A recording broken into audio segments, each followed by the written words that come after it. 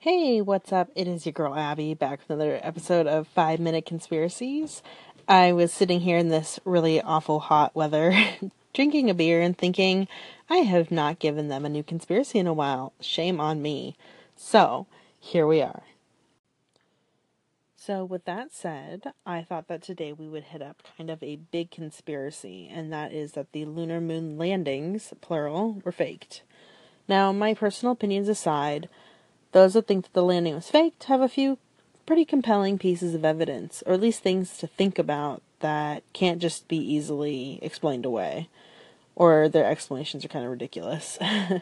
So, why would we fake a moon landing? So, it's theorized that we would fake it because at the time the US was locked in a pretty big space race with Russia, and we just really wanted to win. I mean, we wanted that pat on the back. Because, America. But how can you tell it's faked? Okay, a few key points. I'm going to give you three. I'm going to explain three of them, really. So first is that the flag was waving in the wind when they were planting it, but space is a vacuum. There is no wind.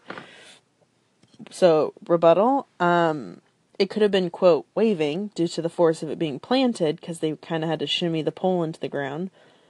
Or it was simply unfurling itself because it was kept in a tube and it was just trying to right itself. So, I don't know. Another big theory is that if you look at the pictures of the moon landings, there's a weird lack of stars in the background. They're all just black. There's no clouds on the moon, so there shouldn't have been anything to block the stars from their view. And the argument there is that it would have been way too much work to map out the entire star placement from that angle because they were replicating the moon landing. Or not replicating, but they were shooting the moon landing on a film set on the Earth. So, what was NASA's actual excuse? They said that the high quality of the photos kind of washed them out. Yeah, okay. Likely story, NASA. One really hard to explain photo that you can find is that there's a rock with the letter C on it. The C is so symmetrical on this rock, it looks like it was drawn by hand or written by a person. So the theorists say it must have been a prop on the set where they were doing the photo shoot. But NASA, they say it's either a stray hair that got in the way when they were developing photos or that the developer just had a sense of humor. Yeah, okay. So there's more to these theories than these just three things. Like the video of them walking on the moon is really just them in spacesuits walking in slow motion, and their cables, allegedly you can see very faintly, that are pulling them up and down. But I think you have to cross your eyes and sell your soul to a Kraken to make it out. Also, all the pictures have crosshairs on them because of the camera. And some of the photos, part of the crosshairs are somehow behind objects in the photo. Like, that's weird and impossible. Unless they were edited. Unless they were on a film set. And multiple landings have the exact same, mountain range in the background. Maybe they use the same set and backdrop.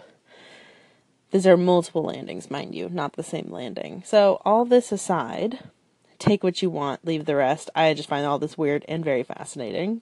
I do want to believe in my heart it was real. I wanted to be an astronaut since I was a kid, and I even met a guy that went to space once, and that, blew my mind. But to each their own. So, as always, call in on the Anchor app or email me at the number 5 minuteconspiracies@gmail.com with your comments, questions, concerns, or just say hi. My name is Abby. I'm human, not reptilian, and I will see you on our next episode. Hey, you. Yeah, you. I just want to give you a huge thank you for listening again. Every time I see that there are any podcast listeners, it gets me all, happy and giggly inside. So, thank you again just for listening. Even if you only listen to the first segment of it, I just appreciate you clicking on us to begin with and giving our show a try. I would absolutely love if you guys could favorite or or follow this podcast on many of the different platforms we're on. so that you never miss when our next one comes out, because at the moment our schedule's a little irregular, and I apologize for that. That's my bad. But I hope to be more regular in the future, and I hope to have you guys call in or send me emails so that we can all enjoy your theories and we can learn new things. So once again, thank you all so much for listening. I love each and every one of you.